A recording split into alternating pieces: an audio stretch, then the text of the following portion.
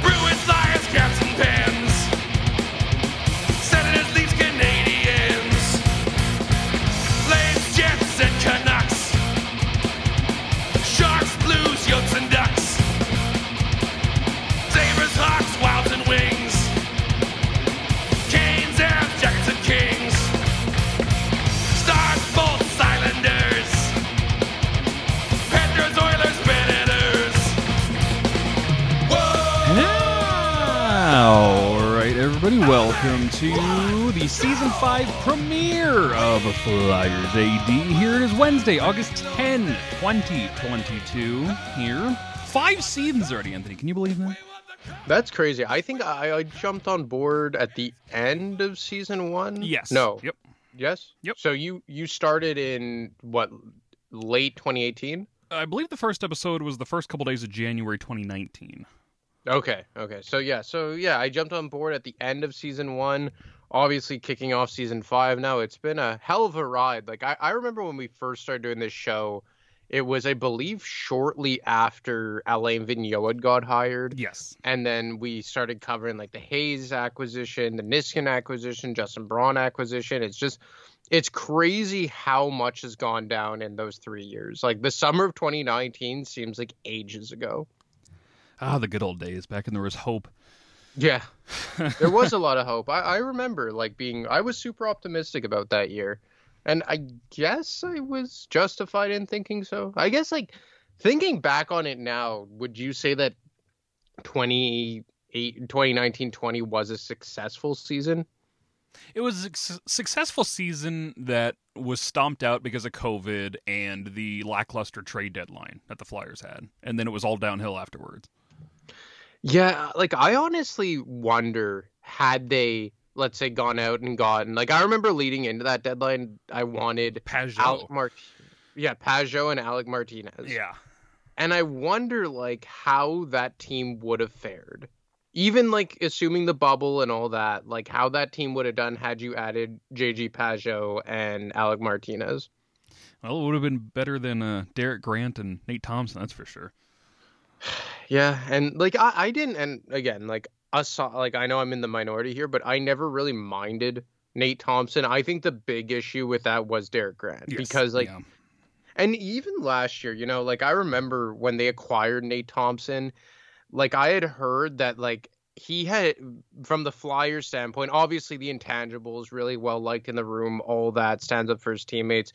But even from an on-ice perspective, underlying numbers and all that, he had a good season with Winnipeg in 2021. So I remember hearing from someone that he had played the majority on the left wing with, what's his name, Mathieu Perreault. And that their plan was that he was going to play left wing with Scott Laughton on the fourth line.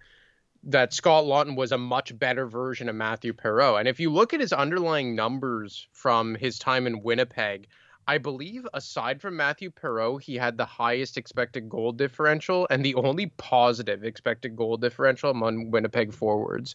So, I mean, I always, like, even to this day, I still think that the biggest issue with Nate Thompson was his deployment. Even last season, like, playing him so much as the fourth line center with, like, subpar fourth liners, like, let's say when he was centering guys like Isaac Ratcliffe and Zach McEwen, I always wondered what it would have been like, even last year, had he played left wing with, like, Scott Laughton. Yeah, and in the 2020 playoffs, Grant was supposed to be 3C, and then it was Laughton and Thompson on the fourth line, and then Grant completely was wet shit out there. And then Thompson had to go up to the third line and was over-deployed and over his head, and then the entire bottom six collapsed, and nobody else particularly played well in that series besides, who was it, Hayes and Voracek or something like that. But, yeah, that was a disaster. What could have been, had they known at the time that they could have capitalized and, you know, how bad things would have gotten in the couple of years since. Maybe they would have, tried a little harder. Yeah, I mean, I look at that playoff round or that season, and I was actually talking about this with Dan Knightley, so credit to him, about how, like, we value playoff hockey more than, let's say, just random games. And like I'm sure you've seen over the last, right, it's been a few weeks now, but I was saying that I believe that Ivan Provorov's ceiling is that of Jacob Slavin. And because of the way that Provorov played in 1920 directly compared to Jacob Slavin. Now, in the regular season, I think you can make the case that like Slavin was the better player, you know, based on how he impacted the power play, his underlying numbers in terms of like expected goals against and all that. But I do think that Provorov was a much better transition defenseman. But that was regular season. If you look at their play in the playoffs in 1920, you look at their Corsi, Slavin had 48, Provorov was 47.98, so pretty much a wash there. Expected goals for per 60, Slavin 1.54, Provorov 2.05, and expected goals against per 60, Slavin 2.28 and Provorov 2.35.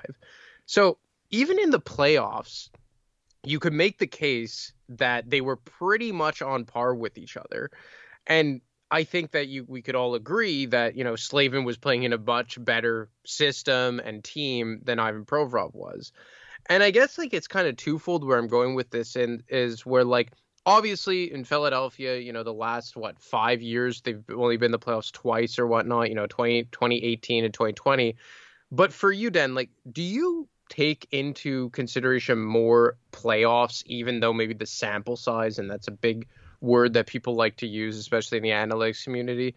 Do you take playoff hockey more serious in terms of your evaluations of players than regular season?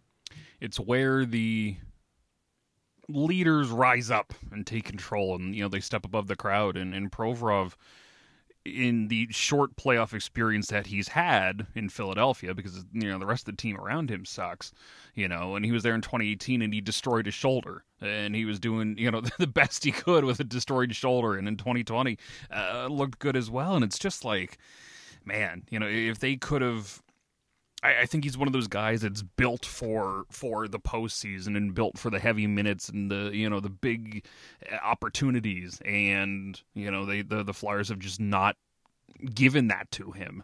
And it's interesting that, you know, and we'll dive into all of this more as we, you know, continue to talk here. But, you know, the fact that they just haven't given Provorov like a proper line mate through most of his tenure here, it's I mean, how many years did he carry around Andrew McDonald to start? You know, 3, 4, and then he comes in, gets half a season of Matt Niskanen before the world goes to shit, comes back, plays with Justin Braun, and listen, we love Justin Braun on this show, but, you know, he's way over his head. That's not who he should be playing with. So, I mean, Tony DeAngelo, you know, we all know how I feel about that guy, but at the end of the day, this may be, like, the better partner that he's had, at least since Matt Niskanen, maybe of all time. So, you know, hopefully that we kind of see the Provorov of old, because he's such a critical piece of this team. When he's down, like we saw last season, the entire friggin' defense collapses. But he can put a team on his shoulders. You know, I don't know if he's a bona fide number one elite defenseman. We've had this argument before.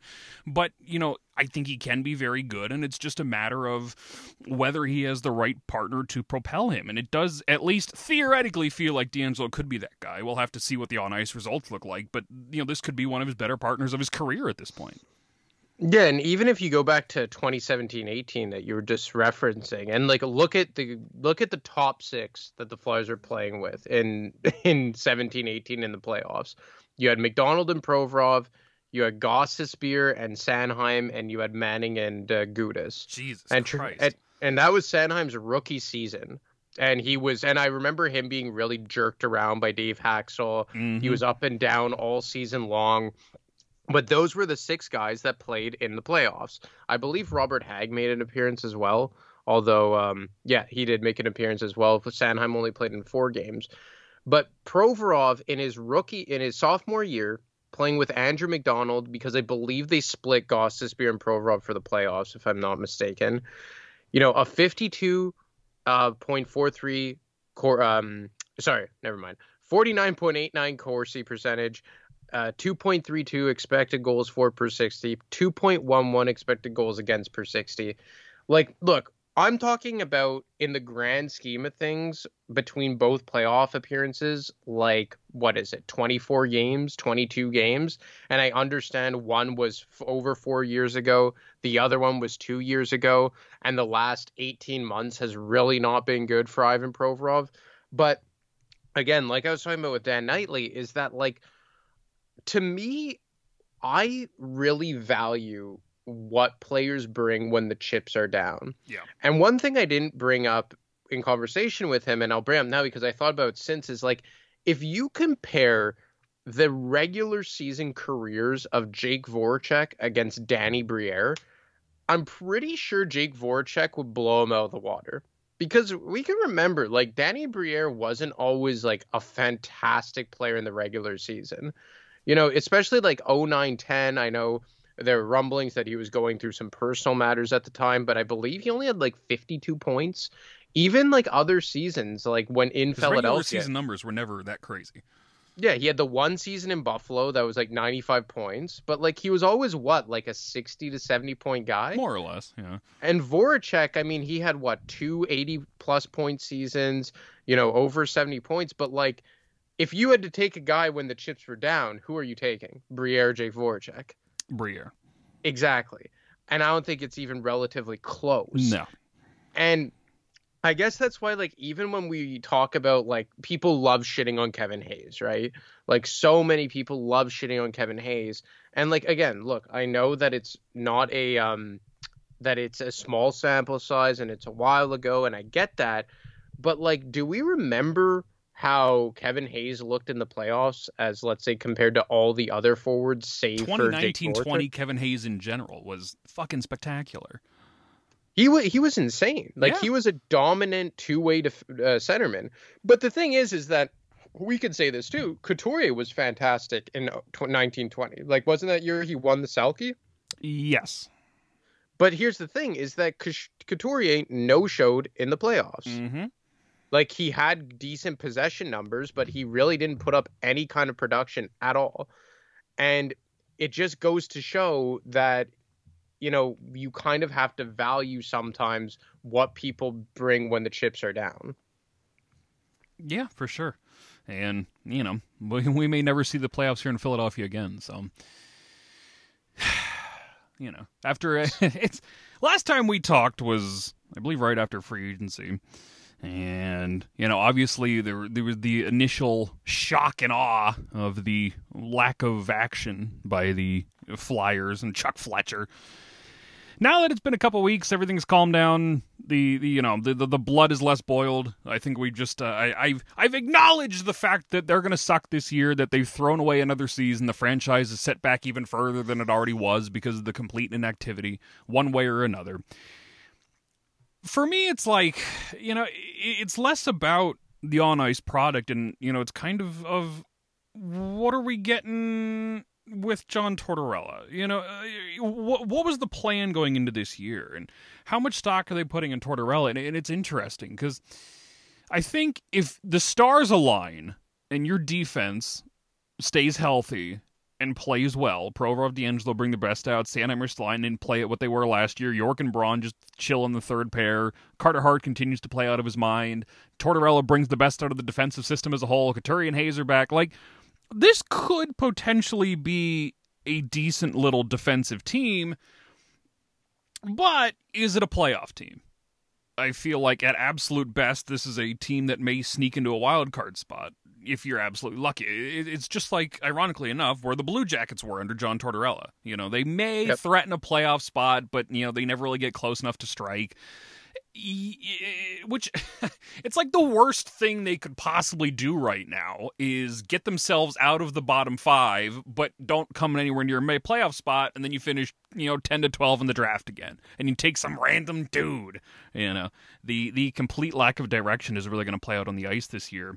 So, how have you felt now that, you know, we've mellowed out a little bit? Well, even when it was happening, I was kind of maybe, I guess, more calm than most. Just because how long had I been saying that I wanted them to really, like, pump the brakes on trying to become a competitive team? Like, I've been saying this, and I think you were in the same boat as well since like February 2021. All the past couple of years don't make sense anymore. I've lost them all. But and the thing is that I remember like heading into the off season as we approached the draft, like talking to my sources. And it's on a side note, it's been really nice to kind of like unplug from that, like not having to text these guys all the time, pissing them off, this, that, and just like kind of relaxing and decompressing from it. But I remember talking to the people I know within the organization, and I always kept getting a sense that like they weren't going to do much. You know, I asked about Alex DeBrincat. They always shut it down. I asked about Johnny Gaudreau, and they always said, like, look, like, we like him, but, like, the cap. I asked about, are you guys going to add, like, a defenseman, like, a big one? Just like, yes, but it's going to have to be at the right cost and this and that. And I always said, like, you know what? I think they're just, like, screwing with me. You know, I think that they're just keeping it very hush-hush because of how secretive they were about the coaching search and all that.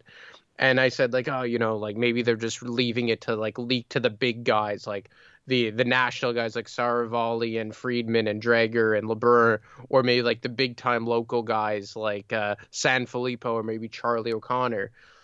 But then as things started unfolding, I started realizing like, shit, maybe they weren't bullshitting me. And maybe a lot of this like talk that Gaudreau was heading there was coming from the Gaudreau camp. And I think that's what we learned here. And I believe Elliot Friedman said on 32 Thoughts, he said that I was too chicken to say it, but I was told from the beginning that the Flyers were never in on Gaudreau. And I remember the text I got shortly after noon when free agency opened. What was it, July 13th or whatever it was? Yes. And the text said, I asked her, are you guys still in on Gaudreau? And the text I got was, we never were. And I didn't tweet it because I'm just like, well, imagine like I put this out and then they sign him. Like, what a fucking shit. But I did put out a tweet. I don't know if you remember, that said that they were out on Johnny Gaudreau. And I guess when everything started unfolding the way it did, I was just like, okay, maybe they had a plan, but holy shit, did they fuck up the communication to people. And I said it before, I'll say it again. I think that if Chuck Fletcher, from the beginning of this offseason, had said, look, I know that Dave Scott said blank check this, blank check that, but after assessing the situation and realizing how hard it is to move money, and it is, like, I did an interview with Bill Guerin a few weeks ago, and on the phone, like, I asked him specifically about it, and there's a quote in the article that he said, like, you know, like, nobody can move money. Like, there's no room. Like, guys who had good seasons last year are not getting paid. Case in point, someone who just re-upped with Pittsburgh, Danton Heinen. I think he had, like, a 20-goal season, and he gets, like, a one-year contract or something. Outside of Bjorkstrand, did anybody really get moved, like, for a cap dump? That's what I'm saying. Like, there really has not been any cap dumps. So I know people want to shit on Pacioretty, I guess, but... And even Pacioretty. And, okay, look, he got hurt now. Yeah. But, like, and Bill Guerin mentioned that to me. He said, look at what Don would, or look at what, who's the GM out? Kelly McCrimmon. He's like, Kelly McCrimmon had to pay to get rid of a perennial 40-goal scorer with 1 year left on his contract. He had to pay. Like, Max Pacioretty, when healthy, is legitimate, like, very good top-line winger. Yeah. Who can score you 40 goals. And if you put him on the left wing with Svechnikov and Sebastian Aho, I think he could get 45 goals. Like, that, Max Pacioretty is a really good player. And the Hurricanes got him for free with a defenseman. So, I mean, the fact that JVR... the cost to get rid of JVR was a 2023 first-round pick doesn't shock me. And am I mad that Chuck Fletcher didn't pay that price? I mean, probably not, to be honest with you. But again, like, why couldn't you say this to people? That's the thing. And that if the Flyers were convinced that they weren't going to do anything, like... I don't know. That is where the heat comes from people like me. Exactly. And you know, the loudest. You've pissed off your fan base by telling them you were going to do something, especially in the summer when hometown hero Johnny Gaudreau's available, and then you don't do anything. I mean, anything. 3 draft picks on Tony DeAngelo in 4 years and a no movement clause for Nick Delorier. Whoop the fucking do. You know, like it was the complete opposite of the message that they were trying to tell us. And like, it always makes me wonder, like, how cognizant the organization is of the damage they're doing to the fan base when they do shit like that. And this is all the business side of you know, your attendance is in the fucking toilet. Nobody's paying to watch this 25-win team. You've been sub 500 for 2 years now. 3 of the last 4 have been terrible. Most of the last decade's been a complete fucking waste. And you go out and tell people, we got a blank check and we're going to be aggressive, and you walk away with Nick Delorier. It's just, you know, should they have paid up for JVR? I don't know. I guess not, when all things are considered, but fucking hell, man. Like, the damage you're doing to the fans who are already just in their last straw because you couldn't just come out and be honest. You know, if they just said, hey, we're going to take a year, we're going to, you know, take our best shot at Bedard and call it a day and try again next summer. Like, I don't think I'd be thrilled with that. But you know what? It's a strategy that you seem to be following to this point. But their words do not mix with their actions, and you're just pouring gasoline on a fire at that point. Yeah, and this is like, remember when we were talking about, I think it was more last season, when we were saying, like, if you fix one problem, another one opens up. Or you fix that, then something else opens up. Like, look, everyone, what was the main thing? Well, if they weren't going to, like, they didn't have to move JVR, they just shouldn't have signed Ristolainen and Tony DeAngelo, and they would have had the money to get Gaudreau. Okay, fine. Fair enough. And you know what? To be honest, by the sounds of it, they probably could have gotten Johnny Gaudreau for like $9 million. Yeah, probably. So let's just say. So let's say you don't sign Ristolainen, you don't sign Tony DeAngelo, you sign Gaudreau for $9 million a year, and you have $1.1 million left over to, let's say, get a legitimate backup. Let's say who was the best backup available? Jaro Halak? Whatever. Probably. Take your pick. Okay? Are the Flyers a better team with Johnny Gaudreau but no Tony DeAngelo and no Rasmus Ristolainen? Probably not, because there were no real solid right-handed replacements on the market either. Yeah, because, like, look, a lot of people say, like, well, Jan Ruda and Ilya Lyubushkin. Okay, maybe to replace Rasmus Ellis was healthy, fine, but you don't have Ryan Ellis. And that's the whole issue. So let's say Lyubushkin, fucking Ronnie Attard, and Jan Ruda on your right side. That'll win you some games. Yeah, and so, like, is that... And I think that's what people don't really... Like, even when people bitch about Rasmus Ristolainen, okay, we hate Ristolainen, got it, fine. You still had to allocate that money to a top 4 defenseman. Yeah. Okay, well, we should have given it to Jan Ruda. I think Ruda got, like, $2.75 million. Okay, fine. Let's say you had to pay him $3 million to come to Philadelphia, or $3.5 million to come to Philadelphia, because he's not going to take Philadelphia for $2.75 when he could get that in Pittsburgh, right? Yeah. So now you're going to bring in Jan Ruda, who I believe is 32 years old. Yes. And you're going to play him in a top 4 role for the first time without Victor Hedman. And I do think that a lot of the thought process here from the Flyers is saying that no matter what, if we so choose, this is our top 4 for the next 5 years. And we just talked about it. I think that they need some continuity on that back end. It can't always be like, okay, we got this stopgap, on to the next, and on to the next, and on to the next, and on to the next. I think they realized that they had something well with Sanheim and Ristolainen. Now, granted, Sanheim's the better defenseman. Sanheim played well with everyone last year, for sure. But he worked well with Ristolainen, and they like playing together. I can tell you that. And then they would say, like, we want to try and find that with Provorov. But again, not a stopgap. We want someone who could be here, theoretically, for the next 3 to 5 years. And Tony DeAngelo can be that. Now, do I think that, you know, this is a playoff team, like we said? No. But I do think that maybe if we look back, like, they made these moves with Ristolainen and Tony DeAngelo to try and, I think, just stabilize the defense. And I do like their defense, to be honest with you. Even if there's no Ryan Ellis, I think this is a pretty good defense. Like, I would say it's like in the top half of the league. Would you It's not got agree? potential. Yeah. I think these top four could be a complete disaster if they wanted to. But if they're on a good night, I think they could be a very solid 6-man team back there. And I really like their third pair, to be honest with York you. and Braun, provided Braun can just play on the third pair this year and nobody gets hurt above him, and he can just chill down there with Cam York, that's an awesome third pair.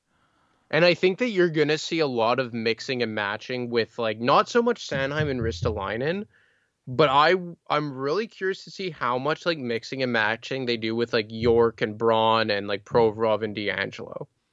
Because, like, I could see points where they're, like, they kind of swap Braun and DeAngelo, maybe for, like, defensive zone stars and DeAngelo, like, stuff like that. But I ask you, like, you bring in Johnny Gaudreau, and yes, you get a lot of goodwill built up with your fan base. But at the same time, is it a better team? And now you're locked into a 7-year contract, paying a guy $9 million well into his 30s. Now, look, do I think that all in all, like, everything would come out pretty much equal? Yeah, probably. But that's why I'm just saying, like, to me, even if they would have gotten Gaudreau or this, it wouldn't have done anything in terms of pushing the needle forward. All it would have done is really lock in long-term cap, as opposed to, let's say, DeAngelo, who's on a 2-year contract, and Ristolainen, who's on a 5-year contract, and both are younger than Johnny Gaudreau. I just think that the problem here is the communication. And if I was hearing this come out from the organization, and I'm saying, like, at least some people in that front office knew this, at least some people had a sense that it was going in this direction, why didn't you guys think it would have been a good idea to communicate this when clearly so many people thought, based on your press conference in January, that the complete opposite was going to happen? And, like, Gaudreau is a two-way street. Like, do the Flyers need another 30-year-old locked up to a long-term contract with a disgustingly high cap hit? No!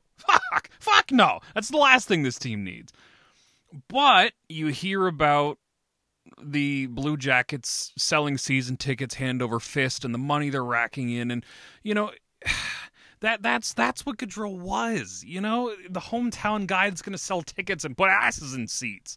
You know, that from a hockey side, it doesn't make a lot of sense. From a business side, it made a lot of sense. He would have immediately been your best forward, but you don't have anybody to insulate him. There's nobody that he's going to carry. The money screws everything up for the long term. It was such. I understand why they didn't do it, but I guess, I don't know. It's all equal, I suppose, as you said. And if they, got rid of Risto and DeAngelo and had Gaudreau, but fuck, I don't know. The thing with Ristolainen, and this was the thing at the time, everybody fucking lost their minds when Ristolainen re-signed because they don't like the guy, right? Because the fucking charts are bad. But at the end of the day, like, $5.1 million is a pay cut, and if they didn't give it to him, they would have given, $5 million or more to some other random fucking middle pair right-handed defenseman. Ristolainen's, it doesn't matter, I don't know. It's just the message they gave to the fans was not the right move, and it made them look even worse because of it. Which is the issue. Yeah. If you want to throw away another season, that's fine, but at least tell people. And they probably didn't want to tell people because they thought, well, nobody's going to buy tickets if we're going to lose next year. But turns out nobody's going to buy tickets because you fucked them in the ass by not giving them a good product on the ice. So they, I guess damned if you do, damned if you don't in this situation for this stupid team. But yeah, it's definitely the communication lack thereof from this current regime that is, severing their already damaged relationship with the fans. Because everyone, I'm sure you remember, it wasn't too long ago that everyone was bitching and ripping apart the idea of an aggressive retool. They're going to get Gaudreau and blow all this cap space, and they're going to part with assets to dump JVR and they're going to buy out guys, which they actually did. But I'm just saying, and everyone was complaining about it, and then they decide not to do that, and people are mad. So there are there is a part of it, like you just said, that it is damned if you do, if damned if you don't. And look, I'm not defending this. It doesn't help that offseason, they brought in fucking Nick Deslauriers and Tony DeAngelo with that money either. which is another issue. And look, like both guys in a vacuum, I don't mind. Like I actually think Tony DeAngelo is going to work really well with Provorov. Hopefully. My only issue with this is just like, how is it going to be with DeAngelo and Ristolainen in the top 4? That's more of my issue. But individually, I don't mind either player. I like Tony DeAngelo. Nick Deslauriers, like, I think he's going to be a really fun player. I'm sure once the season starts and he's doing his thing, I won't have a problem with him. 4 years, like, $1.7 million with a limited no trade clause between 2 years. It's fucking ludicrous, especially when you bought out everyone's favorite player, Oscar Lindblom, to make it happen. Exactly, and that's the issue because, like, look, I remember in 2011-12, the Flyers gave Max Talbot a 5-year contract at $1.75 million, and the cap back then was 64.3, I think. Something like that, yeah. So, like, I'm not really good with math, but let's just say, for argument's sake, his cap hit was $2.3 million if you prorated it today. Max Talbot, that kind of player at that time, was he worth $2.3 million for 5 years? Probably not. But the thing is that they were in a cup window. And if you're ready to win a cup and you think that Nick Deslauriers could help push you over the edge and you have the cap space, go ahead and do it. Do it. Like when the Vegas Golden Knights signed Ryan Reeves to a 3-year deal at $1.75 million, and the Rangers subsequently acquired him at that price tag, no one said anything because everyone's just like, okay, this is a team or teams, pardon me, looking to push for a Stanley Cup. And they feel that this guy could help. Is he overpaid? Probably. But they're in a cup window. They have the cap space, so who cares? And I think Deslauriers fits right in that mix. I think Deslauriers is probably a better hockey player than Ryan Reeves. He's, probably a top 3 fighter in the NHL. I think he's an above average defensive player as far as fourth liners go. I think he's a decent penalty killer, especially as far as fourth liners go. Can't bring you much in the terms of offense, but like, I think he's going to be a fine hockey player. It's just like, why are you making that kind of deal now? Like, I think he's going to bring a lot to the table. I think he checks some boxes as to what they need. We know that they really want to change the culture this year. I get all that. It's just like, are you in a position to be giving that kind of player a 4-year contract right now? Look, if they were winning it, if they were primed to push for Stanley Cup and they had the cap space to do it, fine, more power to you. Every time you sign a guy in free agency, you're going to probably overpay. It's just the fact of the matter. People get mad all the time, but if you are not prepared to overpay for a guy in free agency, especially a guy who's garnering a lot of attention, like Deslauriers was, enough, credible insiders have said that. Most recently, Frank Saravalli on his podcast. But I just don't know if the Flyers were really in a position to be giving out that kind of contract. No. Not when you already have a McEwen on the team and you're $2.5 million over the cap and you just bought out Oscar Lindblom to realistically re-sign your RFAs. Like, $1.75 million probably could have been used a little smartly, a little more smartly this year. And, I'm curious as to what happens to McEwen now. Are they going to give him a spot, or is he going to be lost to waivers when the season starts? Because I don't know. And this really boils down to my next point of contention with this team is going to be, what are we watching next season? How are they going to roll the lines? Am I going to be watching James Van Riemsdyk and Patrick Brown and Zach McEwen and Nick Deslauriers every single night? Or are we finally going to see, Tanner Lazinski and Wade Allison and Tippett? Are the young guys, Noah Cates, are they all going to get chances? Or is JVR going to be your top line left winger with fucking Sean Couturier and Travis Konechny? How does this work out? How do they play it? And my fear is that we're going to be watching the vets all year. And I just, if you're willing to piss away this season, let's at least make some progress pissing away this season with the kids rather than throwing JVR back to the Wolves for another year to boost his trade value. I heard someone say that the other day. I was fucking lost my mind. We gotta play him to fucking boost his trade value, Daniel. Remember that was the old Andrew McDonald thing? We're playing him in the top line to boost his trade value. Fuck off. So I guess that'll be That'll be my next complaint throughout the season, is if these guys are playing regular minutes and the kids are being stifled. But yeah, Nick Delorier, not I don't know. I'm sure once he starts playing, I'll be fine. I typically have a decent amount of respect for these depth guys that can do what he does. But at the other time, it's just like, why? Why now? No, and I agree with that. Like, if all things remain equal, like, I would assume Patrick Brown and Zach McEwen are kind of like your 13th, 14th guys. Maybe not so much McEwen. It's because, like, I don't know really where a guy like Wade Allison stands. Like, is he a guy that they feel is only going to make the team if he's in the top 9, or could he be a fourth line guy with, let's say, Lazinski and Nick Delorier? Because in my mind, I'm saying, like, Lazinski's going to be your 4C, Yeah. Delorier's going to be on the left wing, and then you're going to have one of McEwen or Allison on your fourth line. And let's just say hypothetically, it's Delorier, Lazinski, Allison. It's a pretty fun fourth line. That's a pretty good fourth line. Yeah, I can handle that. I mean, Allison has the uses on the power play as well. You would be getting more than just putting him on the fourth line at that point. You'd be giving him the Joel Farabee treatment from his rookie season. Yeah. Or maybe a Noah Cates if he could play the right side. But, like, because let's look at, let's say, quote unquote kids who are going to be on the roster, assuming all things remain equal. I would assume Lazinski makes the team as the fourth line I would center. hope so. You've got nobody else playing center. If he loses out this year to fucking Patrick Brown, it's over. Yeah. So let's say Lazinski. Noah Cates, I think, is a slam dunk. I would assume he's going to start the year with Frost and Owen Tippett. Yeah. I don't know if you want to count those guys as kids. I guess they're kind of tweeners at this point. Yeah.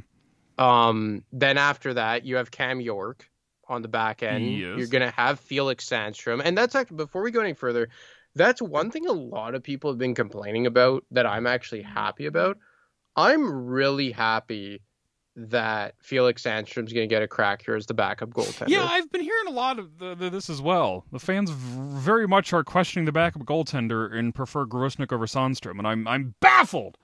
I think it's awesome that Felix Sandstrom's finally get a goddamn look in the NHL. The guy absolutely deserves it. His numbers were nothing special in the AHL and really even the NHL last year. But that's because he was playing behind a dog shit Flyer squad, then an even bigger pile of dog shit in the Phantoms. But his play, his mechanics, he's a very solid goaltender. I think he'll be just fine playing the backup role. Grosnick only has 4 NHL games to his name. I don't think this guy is stealing the job away. At least hopefully not, unless things go wrong for Sandstrom. But I would assume Sandstrom is your opening night goaltender to start the season. So very happy in that sense. And it's just like, what? Like, I remember I was, like, people were saying, like, well, like, we could have gotten, like, Yarrow Halak or Thomas Greiss. I'm just like, but, like, is that backup really goaltender is, like, not even the top 100 things I'm worried about right now. Yeah, and I look at, like, even if you want to compare him against Martin Jones last season, let's say you wanted to keep Martin Jones, who I think was decent enough in the role he played, but, He was like, fine. And look, like, Felix Sandstrom only played 5 games as compared to Jones, who played 35. But, like, goals saved above expected. Felix Sandstrom, 5.2. Martin Jones, 9.4. Goals saved above expected per 60. 1.05 for Sandstrom. Negative 0.282 for Martin Jones. And I'll have you know, and I'm not going to compare the two, but Sandstrom ranked higher than both Hart and Jones in almost every underlying number category. So, like, look, I don't see why people are so upset about this. I think the plan was always to have Sandstrom battle with Fedotov for the backup role. I know that Fedotov more likely than not would have, torched him in that particular battle. But I'm just saying, like, I don't think that this is a bad move. And it's something. If you have Hart, if you remember towards the beginning of last season, before shit went off the rails, Jones only played like once every 2 weeks. If Hart is playing his game and he's on a roll, Sandstrom's probably not going to see that much ice time anyway. He can handle a spot start once every 2 weeks and be just fine in the process, in the back-to-backs.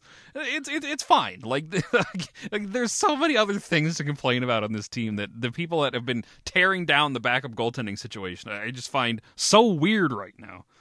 And it's just, it is kind of a case that there are some people who speak out of both sides of their mouth, where like, okay, well, we want a year to just play the kids and this and that, and then they make a decision to do that, and they're just like, oh, what the hell are you doing? Blah, blah, blah. Like, it's like, look, man, like you can't have your cake and eat it too. I know you want to shit on everything this team did, and look, I'm not defending it. And look, if I'm a betting man, this time next year, Chuck Fletcher's not your general manager, because I don't think that the we could only ownership be is... so lucky. Yeah, like I don't, and like I said numerous times, I think he fell ass backwards into this. That doesn't mean that I hate everything that happened. It's just that what I hate the most and what scares me the most is that I just don't think there's a plan. Like, from what went on 12 months ago to now, it are completely different philosophies, and that isn't good. That's not a good thing. But at the same time, it's okay to recognize that the end result was probably the best case scenario. Because let's just say he had made all the moves that everyone wanted. He didn't sign Ristolainen. He didn't sign Tony DeAngelo. He retained Martin Jones as a backup, and he signed Johnny Gaudreau to a $9 million contract. Does that make him keep his job? Probably not, right? He's still probably fired. He just fails in more spectacular fashion, yeah. He fails in more spectacular fashion. And let's say everyone's dream, which I don't think is a slam dunk by any means, but let's just say hypothetically Danny Briere becomes the GM. Again, I don't think that's a slam dunk, but let's just run with that scenario. Is Danny Briere better off inheriting that hypothetical team or better off inheriting this team? I would say this team puts the next GM in a better position to succeed. That's a tough one. I think he's fucked either way. Well, in my opinion, I'm saying, I've said this for a while, and I think I said this even like 4 months ago, is that if they more or less would tread water until the summer of 2023, where you organically are going to walk yourself into cap space. The problem is that's not true. They're not walking themselves into cap space. You're losing JVR. That's it. Well, you're losing JVR, and Sanheim's contract is up. Are they going to re-sign him? Do they let him go? If they re-sign him, kiss that JVR money goodbye. Well, here's the thing: is that now you're right back where you started from with no cap. You're not losing anything. Cam York needs to be re-upped. I just wrote a piece about this a few weeks ago because I was bitterly angry looking at these numbers here, and you're not actually losing that much money. That's the downfall of having your entire fucking roster locked up to 8-year contracts. Is you don't clear any money on a year-to-year basis. JVR is $7 million, and Sanheim's 4.6, and that's provided you don't re-sign Sanheim. It's not a lot of money. So as of right now, for next season, they have $16.5 million in cap space. That's as of right now, assuming that the cap doesn't go up. Nobody gets re-signed, just what it is. Yeah. Yeah, and let's say the cap's going to go up by $1 million, so let's say $17.5 million. Sweet Johnny Gaudreau cash coming your way. So this is how I see it, because I think that one way or another, one of Provorov and Sanheim won't be here next year. It needs to be the case, yes. Yeah, one of them won't be here next year. So you're probably going to, like, in my mind, if you re-up Sanheim, he's probably going to get close to Provorov money. At like, least, I would say like 7 years at $6 million. I think like that's kind of like where I would see Sanheim. So either way, let's just say you move if Sanheim. they re-sign 7 years, I'm going to lose my goddamn mind. So let's just say I personally think like the best case scenario for me here is that I think Sanheim's going to have another good season. Like, I don't see why not. But I think the best case scenario would be to kind of trade high on him at the deadline. Yes. And that's what I would do.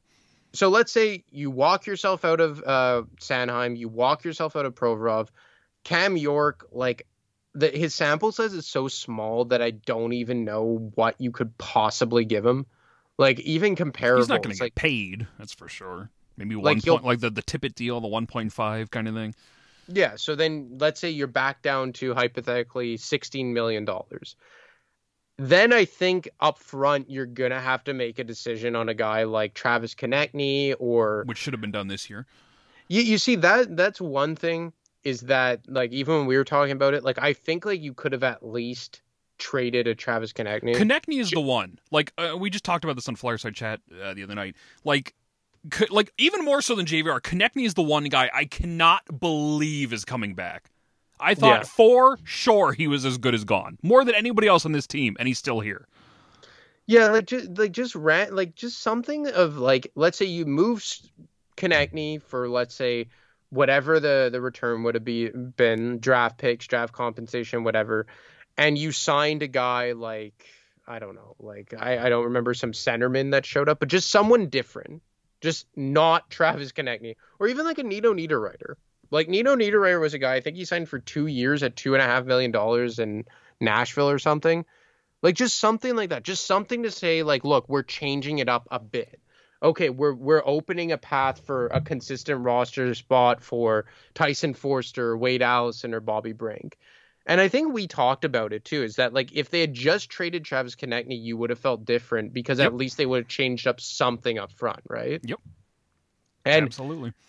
so like that's a move. And look, I know like even when that psycho Bob betting guy tried to, remember when he came after me? Oh yeah, Incarcerated Bob, yeah, because I debunked his Konechny. I don't know how he tweets when he's incarcerated, but yeah, I know he has something weird going on back there. But yeah, like essentially for me, I'm saying like that was another scenario where I asked about our teams calling about Travis Konechny, and they shut it down completely. I don't think they had any. I think that they like floated like, and I don't think that they didn't even take calls on Konechny. I think that was garbage. But I think that they quickly realized that for guys like Konechny and Provorov, the market nearly wasn't there in terms of how they view their players. probably. For Provorov, I think that's an absolutely good move. Konechny, I think they're maybe overrating him a bit. yes, and I think everybody does. It's a problem. Yeah, I think Konechny, and look, maybe I'm wrong. I hope I'm wrong. But Konechny is a guy to me, and again, because of the playoff performance, His 0 goals in 22 playoff games or whatever it is. And I think, aren't we basing like his elite numbers on a very small sample size? Wasn't From it like basically 3 years ago when he rode Claude Giroux and Sean Couturier's coattails? Yeah. Wasn't it basically like October, November, December, and then he started coming down in the new year? Yeah. So look, I think they're overrating him a bit, but whatever, fine. They want to give him one last kick at the can. So they completely kill his value next summer when they try and move him. So I just think that next year you're going to have, just by osmosis, you're going to have probably, you know, when you lose a Sanheim or a Provorov, you lose a JVR, you re-sign, what's his face, Cam York, you're going to have about $16 million in cap space. Then you got to make a decision on a guy like Travis Konechny. You're probably going to re-sign a guy like Morgan Frost to whatever you think, or Noah Cates, these guys. So I think that when all is said and done here, like you're probably going to have, and that's barring you making another big move, but because like, let's say if Ryan Ellis comes back, if Ryan Ellis by some grace of God comes back and is healthy, then do you look to explore a trade with about, Tony DeAngelo? 18 million, I believe, is the number between JVR, Sanheim, Braun, the 6 million or so from ELCs and league minimum deals coming up. It's about 18 million total. So that's even provided they don't resign Sanheim. And let's say you re-sign guys like York and you bring back like I don't know, like Noah Cates, Morgan Frost on like slight increases, guys like that, Ronnie Addard. Like how much are you looking at here in terms of cap space? Like $12 million? You could probably lock up all these guys for Frost at $1 million, Cates at 1.5. You know, I don't think any of those guys are going to get anything overly crazy. The pending RFAs, probably so what $1 million each. And then I would assume that you're probably going to roll with another backup goaltender that's kind of like maybe Fedotov is allowed to, you know, live Son's again. going to sign next season as well. Yeah, he's signed too. Urson signed. So what I'm saying is like even if you re-sign some guys, providing you don't bring back Sanheim, you could walk yourself here into like a decent amount of cap space. And then, like, I don't know, like, off the top of my head, like, who are some big free agents next year. Ooh, but let's say even you have $12 million to play with. Or even let's say $10 million. Just to make it...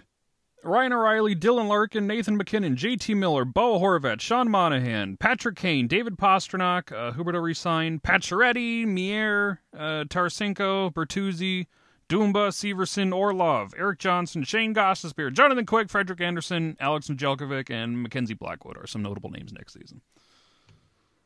So would we say that it's a better class than this season? If anybody makes it that far, yeah. So like UFA, Who would already like, re-sign? Sounds like Larkin may be there. Once those two, I mean, Nathan McKinnon's not leaving Colorado one way or the other. So if Pasternak hits, that'd be great. Maybe Patrick Kane. oh my God, Patrick Kane! Imagine like it just comes full circle. What is it, like 15 years later? Yeah. I guess it really just depends on like what their needs would be. Like I would assume, And that's assuming they even fucking attempt anything next summer. Yeah. Well, I Sit think here with one our way thumb or up our another ass they for another would. year. I thought that going into this year. Like I don't know. For me, like if all things remain equal, like who would be like a Larkin would obviously be the big one, but I can't imagine he gets out of. I don't think he's leaving Detroit. No, I don't think he's leaving Detroit either. Like there are some good players. It's just like they're all older. Yeah.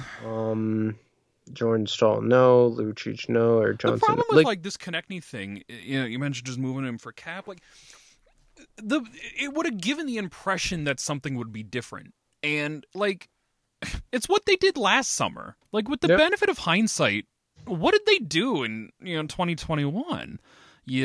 Tyler Bertuzzi. Sorry, before I missed. It was like it was a swing and miss on Ryan Ellis, who got hurt, and it's not really their fault. that trade's a wash. That's what it is. Like that, and then way overpaid for Ristolainen and didn't get Sam Reinhart. I'm still fucking angry about that. But like you didn't do much. Then you filled Martin Jones and Keith Yandel, Derek Brassard, just a bunch of fucking random dudes. But it gave the impression that things could change because there were different faces and different opportunities and new comings and goings. You're running it back with the almost identical roster that finished fourth worst in the league with 25 wins last season. No wonder why everybody's got a fucking sour taste in their mouth right now, because you didn't give anybody anything to look forward to. If you got rid of Konechny and Frost and signed Dylan Strome and Nino Niederreiter, are those two going to change things drastically for the Flyers? No, probably not. But you know what? Those are two brand new faces in your middle six to play with, to give some hope to this group. But no! We got JVR coming back for yet another year of fucking meaningless 20-goal season, I'm sure, coming our way. And Travis Konechny, 7 years into his fucking career, still relying on potential he had 6-7 years ago. Awesome! How is anybody supposed to get excited for this? Yeah, and that's the issue here, is that you're going to have to go through another year where you're asking people to be patient. And like, look, I'm just running after lying with, like, to their faces. And lying to their faces. And look, like I'm just throwing up like a random depth chart here on my phone for 2023, 2024. And like, I think it's relatively possible, but like I'm saying, like, this is why and it would take a lot of shit going right. But this is why, like, maybe like I'm still just like, I'm just going to fucking bite the bullet for this season. I'm going to watch because it's a complete waste of time this year. It is. It's a waste of time. The only thing that I'm kind of curious to see is because I think for the first time ever, the players now are facing a coach who has carte blanche. He has carte blanche. And I think that, all the old leaders are gone. Giroux, Gostisbehere, Voracek, they're all out. So, like, you don't have, like, that lingering, like, I guess a legacy guy there. Like, everything is out. Like, that's one thing. Again, I feel bad saying this, but, like, I'm really happy Claude Giroux is in here. Like, now that the dust is settled, I think we talked about it, too. Like, isn't it just kind of, like, relieving a bit? It was time that era was over, yes. Yeah. So, like, I think that, like, no matter how bad that they hate this guy, like, I think that John Tortorella is probably going to finish his contract here. I would assume so. I think he's here for 4 years, minimum. That's my sense of the matter. So I'm curious to see, like, how he deals with certain guys. Like, put up or shut up for a guy like Travis Konechny. Like, Ivan Provorov, like, okay, you got the benefit of the doubt with playing with fucking bums, but now how would it be? Like, now that you have, like, a legitimate coaching staff and a legitimate partner. So that's the one thing I'm interested. But again, it does kind of suck from the standpoint that we know that like nothing's going to come of it. Because like you said, like even if they make the playoffs, what are they going to do? Nothing. Going to get their teeth kicked in by Florida or something in the first round. I would assume they at least put up a fight. Would you think, or are we giving Tortorella too much credit? it's not Tortorella I'm discrediting here. It's the rest of this fucking shithead roster I'm discrediting. But do you think that like Tortorella could, make them better than they are? Sure, but again, I don't think he ain't Jesus incarnated. I don't know. I think Tort's getting them to the playoffs is about the absolute max you're going to get out of this team. There's no scenario in my mind where they're pulling a 2012 Kings on us here, and they're making it to snagging the 8th seed and then making a miracle run and winning the cup based on their strong defense. It's not going to happen. I think the absolute maximum we're dealing with here is, against all odds, snagging a wild card spot. Maybe a meteor hits New York City and takes out the Islanders, Rangers, and Devils, and by default they make it in the Metro Division. But other than that, like, fucking hell, man, I don't know what we're dealing with here. You're dealing. Like, I think that the only thing about this team is that, like, they're going to be, like, a no-quit team, so at least you're not going to see guys, like, overtly mailing it in. Except JVR. Yeah, well, hopefully he's not even there. Like, I wouldn't be surprised if he gets buried in Lehigh. I would fucking hope so, but I'm not going to believe it till I see it. And if I have to watch James Van Riemsdyk in Lehigh, I'm going to lose my goddamn mind. Imagine. Fucking hell. Put the C on him. But again, so, like, look, I'm not, and maybe I'm just being a bit, like, positive right now, but I'm completely, that'll change by the time December rolls around, don't worry. But full disclosure, I'm completely looking past this season. Like, 100%. But, like, I'm saying that, like, let's say you go into next season, okay? Like, 2023, and you cleared Konechny off the roster, Morgan Frost doesn't cut it, and you have a lineup something along the lines of this: Bertuzzi, Horvat, Forster, Farabee, Couturier, Atkinson, Cates, Hayes, Tippett, Delorier, Lazinski, Allison. How would you feel about that in a year's time? The flaw in your plan is assuming they're going to add anybody next summer. Yeah, well, like I said, I don't think, but I don't think that it's the same management group next summer. It probably won't be, but they're still not going to move any cap. It's too hard to move cap. Can't do it. Do you think that was bullshit, what he was talking about? I do. I just... You could have done it if you really wanted to. And I guess the lack of movement around the league does back him up to an extent, but you could have just paid the price and done what you had to do there. It's weird that they're giving off the aura of being a competitive team, but they're terrified to move to 2023 first. If you're convinced this team is a playoff team and is going to win, which is what they're trying to tell me... Which I don't think they think that. I think they're lying. Why would you value the draft pick? And the only reason they value the draft pick is because they know they're going to fucking suck next year.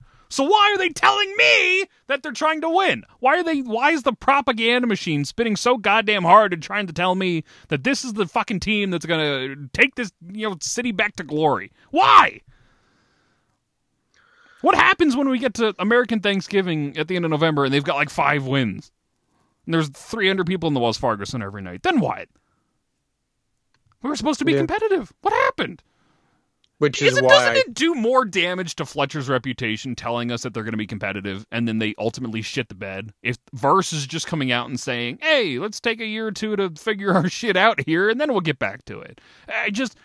The messaging, the branding, the ideas they're trying to shove down our throats that this is going to be a good team, and then bringing in nobody and running it back with Delorier and JVR and all these same shitheads we've been watching fail for years now. I don't get it. I do not understand their approach to this offseason in any way whatsoever. Which is where the problem is, because I think that if there was clearly a plan in place, we would feel differently. But there's just so much mixed messaging being sent out from the organization, which to me tells me that there is no plan, that they're kind of going day by day. And I think that's the biggest issue with Chuck Fletcher, is that he makes moves based on day by day. He doesn't make calculated moves based on a plan. Look at the trajectory of his career with the Flyers. The first, I would say, calendar year, he did really good. He cleared out all the dead weight. off the roster. You know, he moved out guys like Dale Weiss. He moved out guys like who was the other Christian one? Folene, Christian Folene. Brian Froze, whatever the hell his name was. But Jordan Wheel, he Jordan traded Wheel, away. yeah. Taylor Lear, he got rid of. Anthony You know, Stolars. I'm still angry about that one. Anthony Stolars, you know, moved on from him. You know, he traded Wayne Simmons, albeit kind of amounted to nothing, but that's not really his fault, I would say. Like, that was Ron Hextall holding on for too long. Mm-hmm. He brings in Kevin Hayes, he brings in Niskanen, he brings in Justin Braun, all that. So good on him in the first year. And again, like, I think that he did well in the draft. Like, I like, you know, trading back and still adding a guy like Cam York. I loved it when he moved up for Bobby Brink. I like those moves. You bring in a guy like Tyler Pitt, like, who worked out in the first year. Then you bring in guys at like, or you move out like a JF Berube. I guess you could speak to him more than me, but never seen like a great option at the AHL level. So you've seen a guy clearly maneuvering pieces around to put a competitive team on the ice. Then the trade deadline comes around. You add a whole lot of shit. Then after it blows up in your face in the playoffs, you add nothing, absolutely nothing in the offseason, aside from Eric Gustafsson. Eric Gustafsson, man.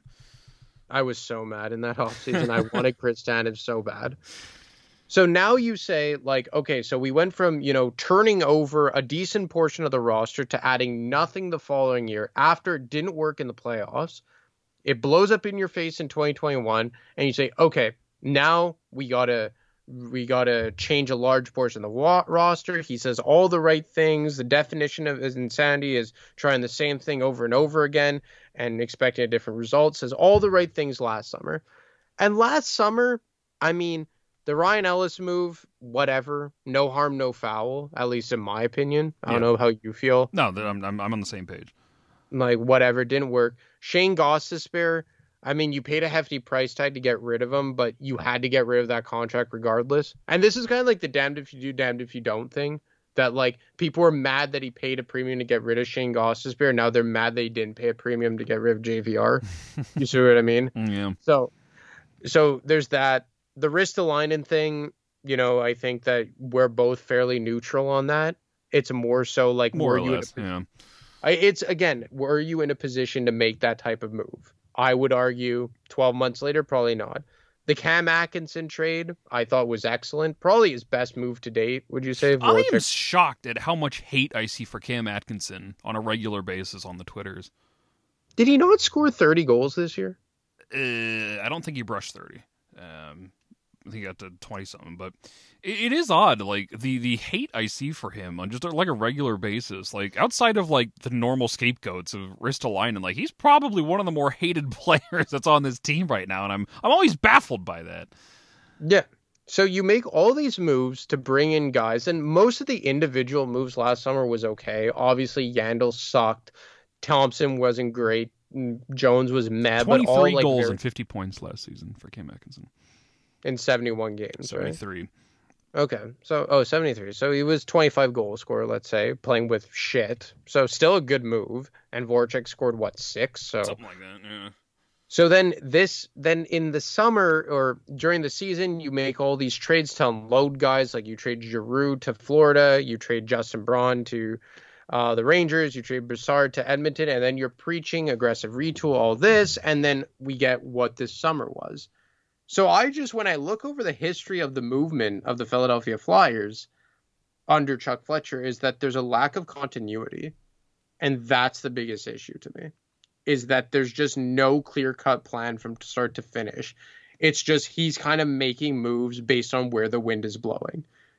Again, do I think that all in all, he kind of fell ass backwards into a not terrible scenario? Yeah, I do. But do I think he did this strategically, and how he got there certainly did not give me confidence into him steering the ship moving forward. And it's odd because so many of his moves individually, like, weren't terrible. That's it. When you look at them in a vacuum. Yeah, like just going move by move by move. Like, sure, maybe a little too much for Stalainen, but at the end of the day, they needed a right-handed defenseman, and that was fine. And Ellis, as you alluded to, was a wash. You gave up Patrick Myers. Who gives a fucking shit about either one of those two? All the moves individually. The Hayes contract, was probably a bit much, but whatever. What's $500,000? So much of this stuff was just. It's not terrible, but it's just not enough. And when you don't go after the DeBrincats and Gaudreaus, when, you look to gift horse in the mouth on that one. And now you're sitting here with another year of JVR and Konechny when you could have had legitimate upgrades to the team. And I just don't see the bigger picture here. I don't know where you go from here. I don't know what the end game is. You're just pissing away a full another season with no clear-cut path to even make sure the kids get consistent ice time because JVR and Konechny and McEwen and Brown and Delorier, they're all under contract and they're all probably going to be playing every single night.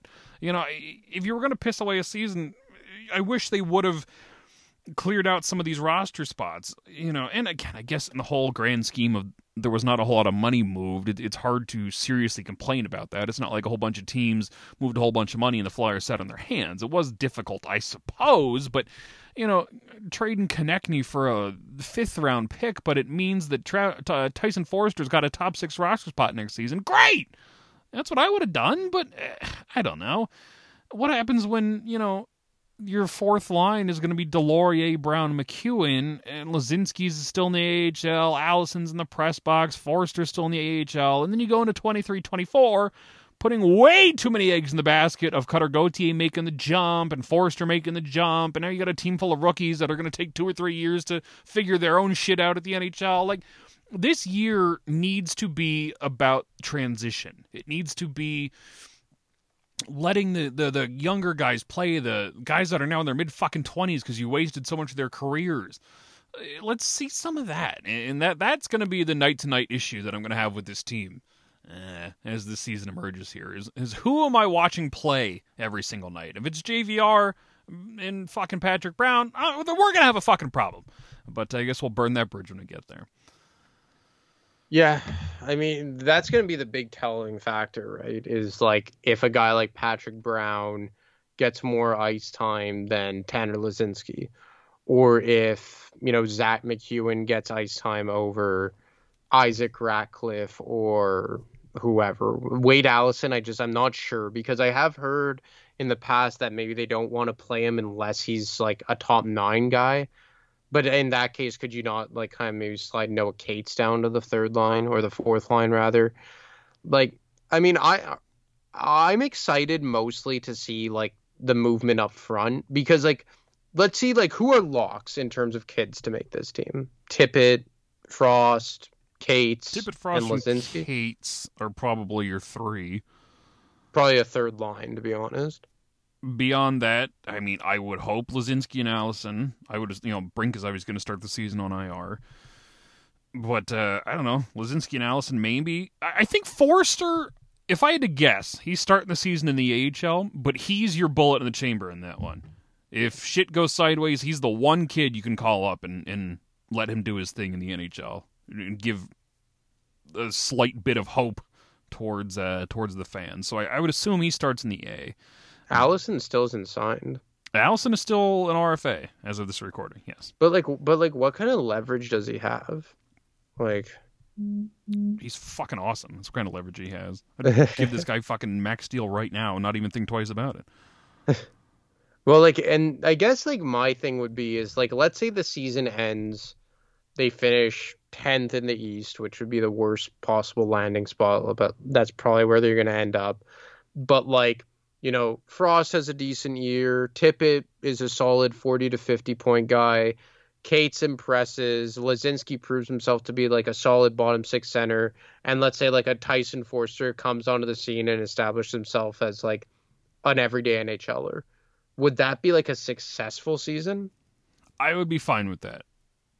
If for the kids take a step. It's more the fact of if the kids are held back and JVR plays 82 games as the 2nd line left wing, I'm going to lose my goddamn mind. Yeah, well, that's the big thing. But again, I guess But I also don't want to give Tortorella too much credit. Like you said, he isn't Jesus Christ himself. So you don't want to give the guy too much credit. I guess it's just, it really depends. Like, I'm really looking forward to the Flyers even threatening the playoffs is going to be because of Tortorella. This is the same exact roster that finished 4th worst in the league last year. The only reason I'm giving them any sort of credit at all is because of Tortorella. And I guess it kind of depends. Well, like, I'm curious to see how the defense holds up, because you're basically now going to have DeAngelo and York instead of Yandel and Sealer every day. Yes. So that's a pretty significant upgrade. It's a decent little upgrade there. Yeah. And like, I think that like the only problem I have with this defense is how they're going to be like in their own end defending, because I think in terms of moving the puck, this is a pretty good defense in terms of puck moving. Yeah. It's really just going to be like, how can they defend once they're pinned in their own end? Which, you know, we've seen the best of Risto and Sanheim and DeAngelo trying to play defense in the past. So not always pretty. I think York is the big X factor on defense. That's how York has a lot to prove this year. He's going to be busy trying to overthrow Sanheim for that second pair role. And hell, maybe even Provorov for the first pair role. I mean, like, look, if York kind of just blows the doors, I don't know. Because even I was about to say, like, even if like he proves to be better than Provorov, but the thing is that for me, Provorov at his salary, that's fine for a number 2 defenseman. Yeah, 6.7 is fine. Like, when people talk about like, well, he makes the money of a number 1. No, he doesn't. No, he doesn't. Not in this day and age. Hell no. No, is he making $9 million? Cool. Then he's not making number 1 defenseman money. So, I mean, I don't know. He's younger. He has he's locked up until he's 28 years old. Like, I mean, I guess that is kind of a bad thing, because then like, are you gonna have to give him a contract that until he's 36? Well, that's how it works around here. Yeah.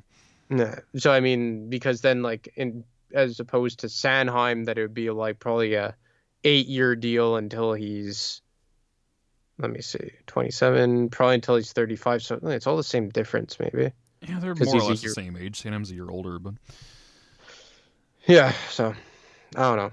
Or you get rid of Sanheim at the deadline, get an extra first-round pick, move up Cam York, call up Zamula, you roll with Provorov, York, Zamula. York overthrows Provorov next season.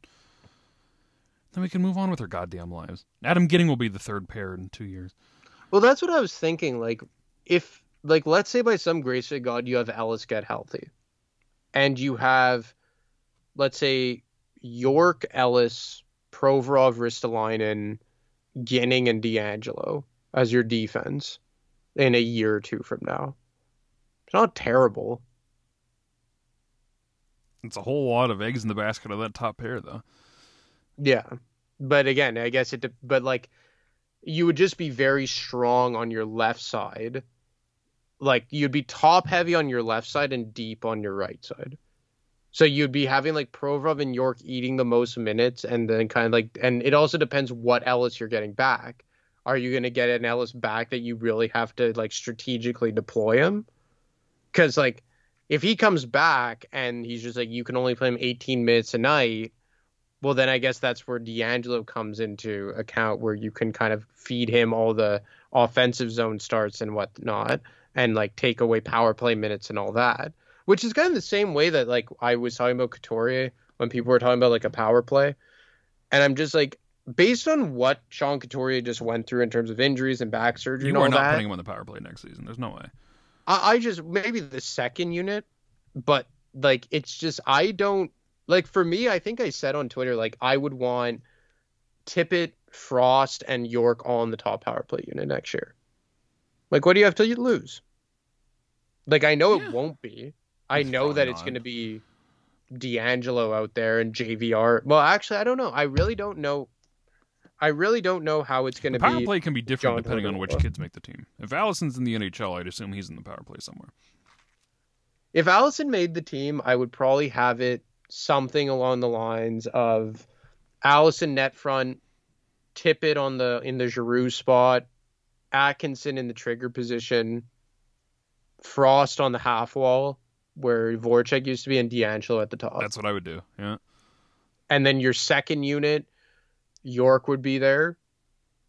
I guess like at the second unit, you would just roll out the fucking the band of misfits. The old top unit, yeah. Yeah. JVR net front, Konechny in the trigger spot, Sean Couturier somewhere, and then probably York and I guess Provorov on the top. Or if you don't want to play Provorov, I would still not mind to see Ristolainen get consistent power play time. It'd be nice to see him get a look there, yeah. So that's probably what I would do. Or But you Anthony, go. what about Sanheim? I just know there's one listener that's yelling at their steering wheel right now. That's why I had to bring that up. He's not a power play guy. He's not. That's not his thing. That's just, listen, he creates his chances on the rush. He's not a point guy. It's not his thing. He was there for most of the end of last season. I always thought this was funny. People go, well, he's never getting any power play time. I'm like, you're clearly not watching the games because the fucker was on the power play for the last at least half the season. And he just didn't do much there. That's just not his thing. That's not where he creates his chances. He carries the puck into the zone and sets up a pass. Which is okay. Yeah. Like, I have no problem that he's a very good, like, extremely good 5-on-5 defenseman. You unlocked him, and you need him as a 5-on-5 guy. It's cool. Now you have two guys that are basically going to be injections into the lineup this year that weren't regulars last year. DeAngelo and York, both guys who can run power plays. You know, DeAngelo's going to run the first one. York's probably going to run the second one. And maybe you have a Provorov because of how good his shot is from the point, or a Ristolainen because historically he has played well in the power play. Man, if York can run that power play, that is a huge plus in his favor over either Sanheim or Provorov. Exactly. And then you would have to kind of... I think he is. Like, I think he's going to, unless he completely face plants this year, but especially the fact that he's going to be playing with Justin Braun and not playing on the right side with Keith Yandel or Nick Seeler. Mm-hmm. Like, I think, I don't know. I'm this defense I'm looking forward to seeing. I'm looking forward to seeing how it comes. They're going to live and die by that blue line. For sure. Yep. Well, I mean, now I'm hungry. I don't know what the correlation is between Flyers talk and hunger, but I got a growl on now. Well, I think we'll call it a day so Anthony can go eat. It is dinner time after all. It's an unusual time we record, but you know, gotta get the show back up. It's season 5, goddamn. So I don't know when I'll be back next time. Actually, we'll figure it out. We'll bring somebody back. We'll get the show going. I'm still in vacation mode here, so we'll get the show. Well, we could be back in a week or two. Yeah, we can always talk again next week. Yeah, continue our strategy going into the season. Yeah, maybe we could come up with lines or whatnot. Even though they'll probably make me depressed, but whatever. Maybe they'll make a big trade between now and then. Yeah, are you crazy? Are you nuts? Chuck Fletcher's been like wasted for the last day or the last month. He's been on a beach in Maui for at least a month now. All right, everyone. At Dan the Flyer fan, at Brotherly Puck, at Brotherly_pod. Like I said, we'll be back sometime next week. I assume Shane's back on Monday as always, and we'll start getting the shows back up rolling here for season 5. So, Anthony, where can people find you on Twitter? You can find me at ADeMarco25. All right, everyone. Until next time, goodbye and good nights. We gotta see you, baby, what the